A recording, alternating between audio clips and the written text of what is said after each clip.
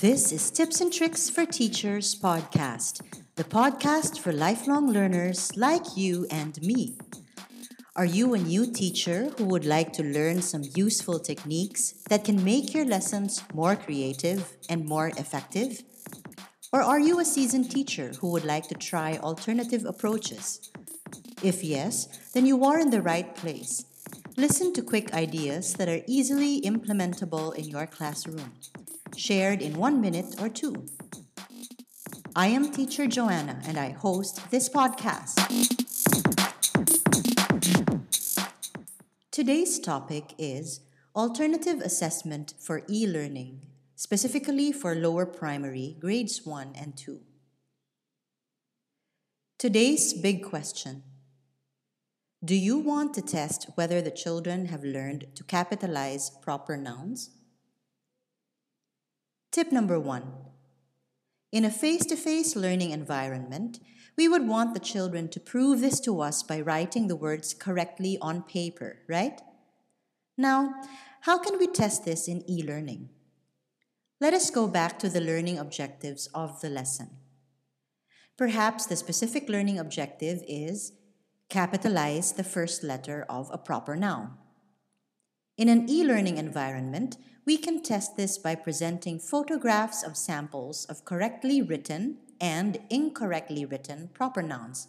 For instance, you can have the name George written with a small g and George written with a capital G. It would be good to have a picture of a boy to act as a clue.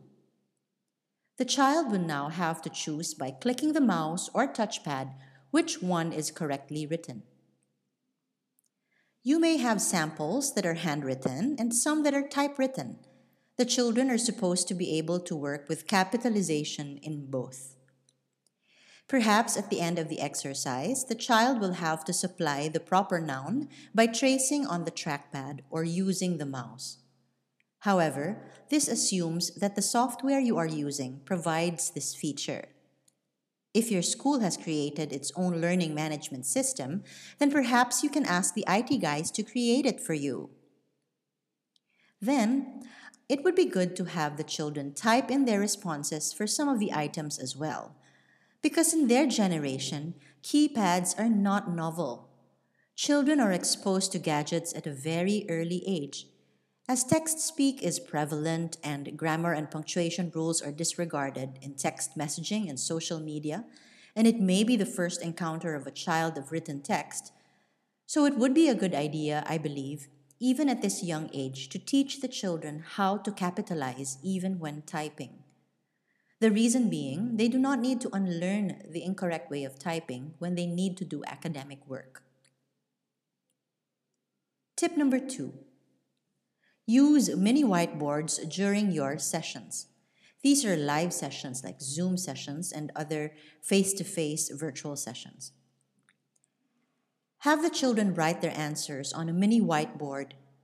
Teach them to be careful with capital letters and small letters. An embedded tip or trick here is, when you require a whiteboard, ideally in the beginning of the year or the beginning of the term, ask the parents to draw the 4 lines typically required for learning writing in lower levels. Ask them to use a permanent marker. You may have to give specific instructions like the length of the lines, the size of the spaces between the lines.